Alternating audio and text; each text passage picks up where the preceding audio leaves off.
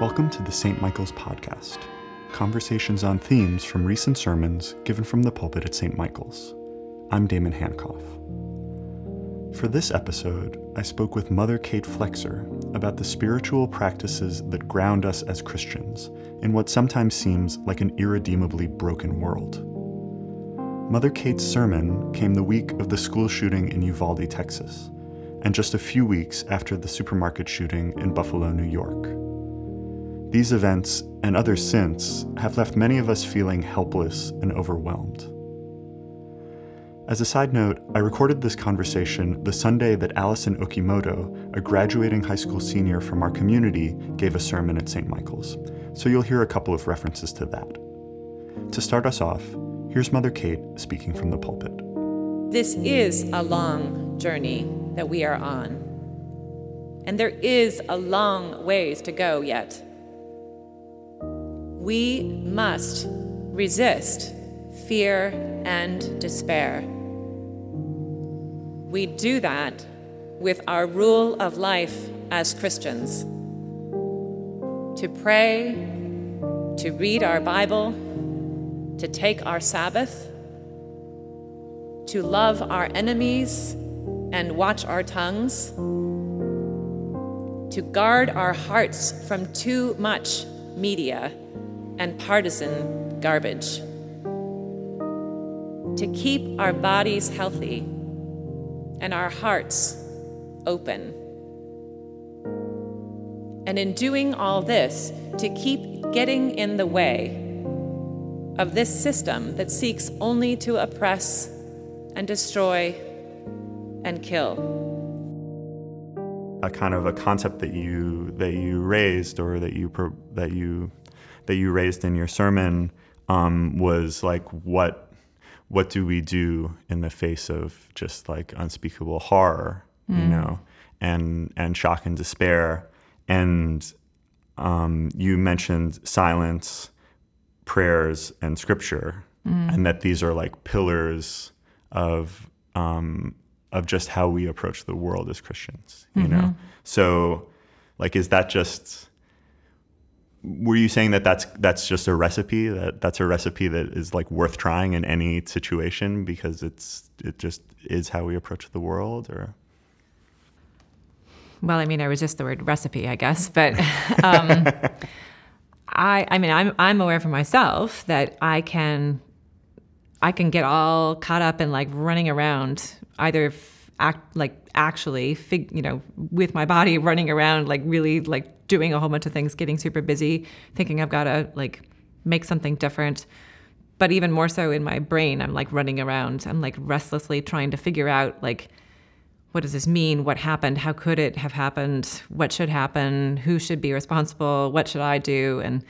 And it's all sort of a state of agitation, which when I stop and remember that the better place to go, first of all, is just into silence and prayer, then I find that I'm more able to respond in a more faithful way. So it's not just my own reactivity and outrage, but taking it to a place where, well, for one thing, I'm not trying to hold it all by myself, because I feel like part of what I feel is that it's too much to hold and it's breaking me apart.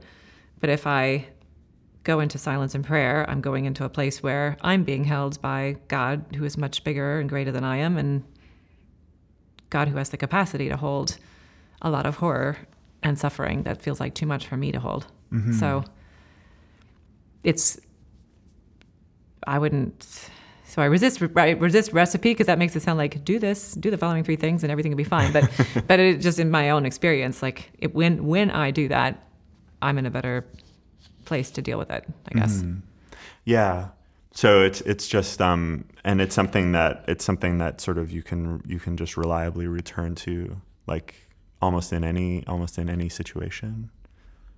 Well, yeah. I mean, like anything else, it's like an exercise. Like, you know, if you're doing it, you're exercising your muscles and you're building them up. You know, if you're like with regular exercise, if you never ever ever run, you're not going to like suddenly one day be like, I can just run this marathon today. You know, you have to do some training to get there. And I feel like the spiritual disciplines are partly a way to kind of like train ourselves so that when the really hard stuff comes, you have some deeper capacity to manage it.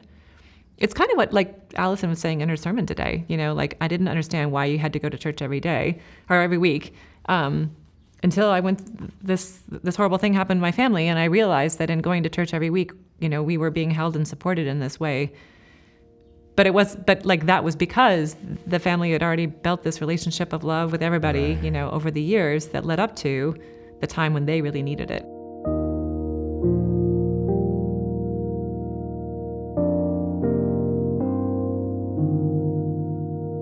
I mean, did you have that experience, say, a couple of weeks ago where it's like there's something really bad happening or something really scary happening, like, let me read some scripture, and like where it sort of, it brings you either, I don't know, some solace or some clarity or some, I don't know. Mm-hmm. Like, is that's something that happens for you? Yeah.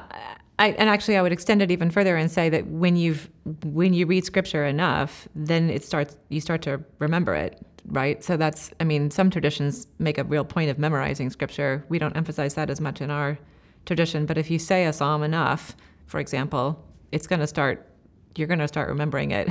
And so then those words are there to be accessed when you need it also. And so things like, in these really horrific moments, like I think like Psalm 27, the Lord is my light and my salvation, of whom then shall I be afraid? Like, just like this reminder that the scriptures are written by people in sometimes horrific situations themselves, and in a time and place that was probably a lot more brutal and violent than ours is, as awful as ours seems. And yet they're still sort of making these strong expressions of faith. And so sometimes it's like you get to borrow somebody else's language when you can't find your own.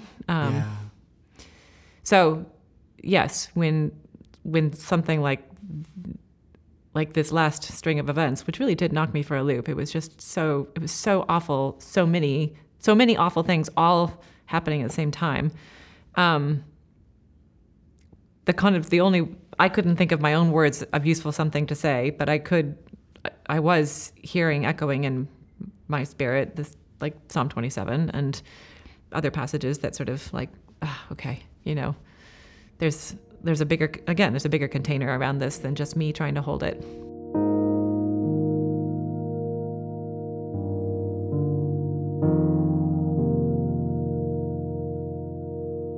There's that whole sort of,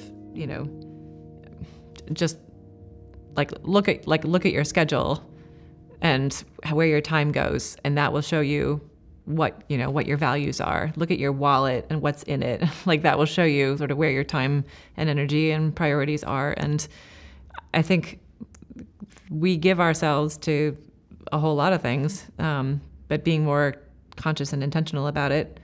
So like, zipping back to the spiritual practices, we've been doing some work here on Sabbath, right? And the idea that you can like intentionally set time aside to be holy rest, and not just kind of a day like any other day that's kind of filled with little whatevers, that's and that's.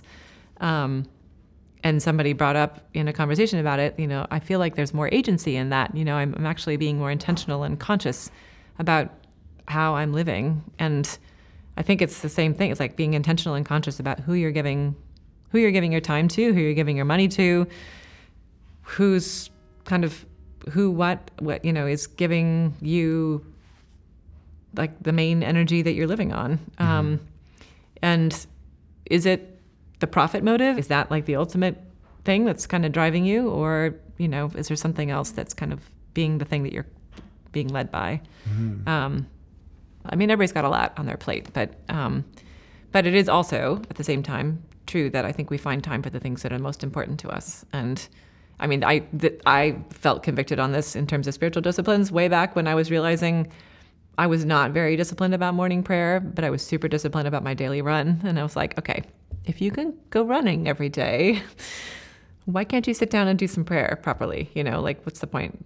You're supposed to be doing this. You're a priest, Mm-hmm.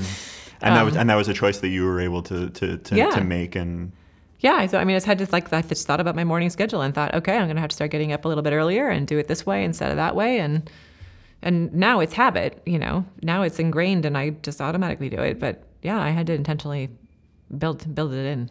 Oh, wow. Yeah, that's beautiful. Yeah. Yeah, because, it's like you were saying, you could maybe be living out a life that you didn't even realize you were until you examined it, in spite of yourself. But on the other side, it's like there's nothing inevitable about that. It's like you can reassess it and try and make a decision that energy or time, like that's going to one thing, is like you got to be able to direct that same amount of energy and time to something else because it is important to you. Mm-hmm. Yeah. Some of where I went with some of this for the 7:45 service this morning, since I didn't have the wonderful Alison Okamoto to preach for that service, I had to come up with something myself. But reflecting on the fact that this teenager was going to get up and say what I knew was going to be amazing stuff at 10 o'clock, I just was reflecting with the 7:45ers about, what we're just really talking about being a grown-up. A lot of this kind of spiritual maturity stuff is just maturity, to be somebody that like responds without reaction, with an awareness of what it feels like to be somebody else in their shoes, with an eye to the long game. Like that's like what a grown-up does, and that's a lot of what I think we're supposed to be about as Christians, is growing up. And that like the Romans reading today, suffering produces endurance produces character. Character is like what we're building. Right. And when we have it, then we're able to find hope and sort of like live into the possibility again, and not just be like weighed down by circumstance. Yeah. So that's the aim.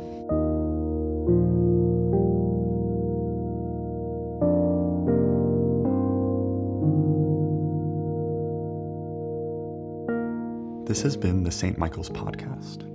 As always, the sermon we discussed, as well as Alison Okimoto's sermon and every Sunday sermon for the past couple of years, is available on the St. Michael's Sunday Sermons podcast, on our website, and at Apple Podcasts.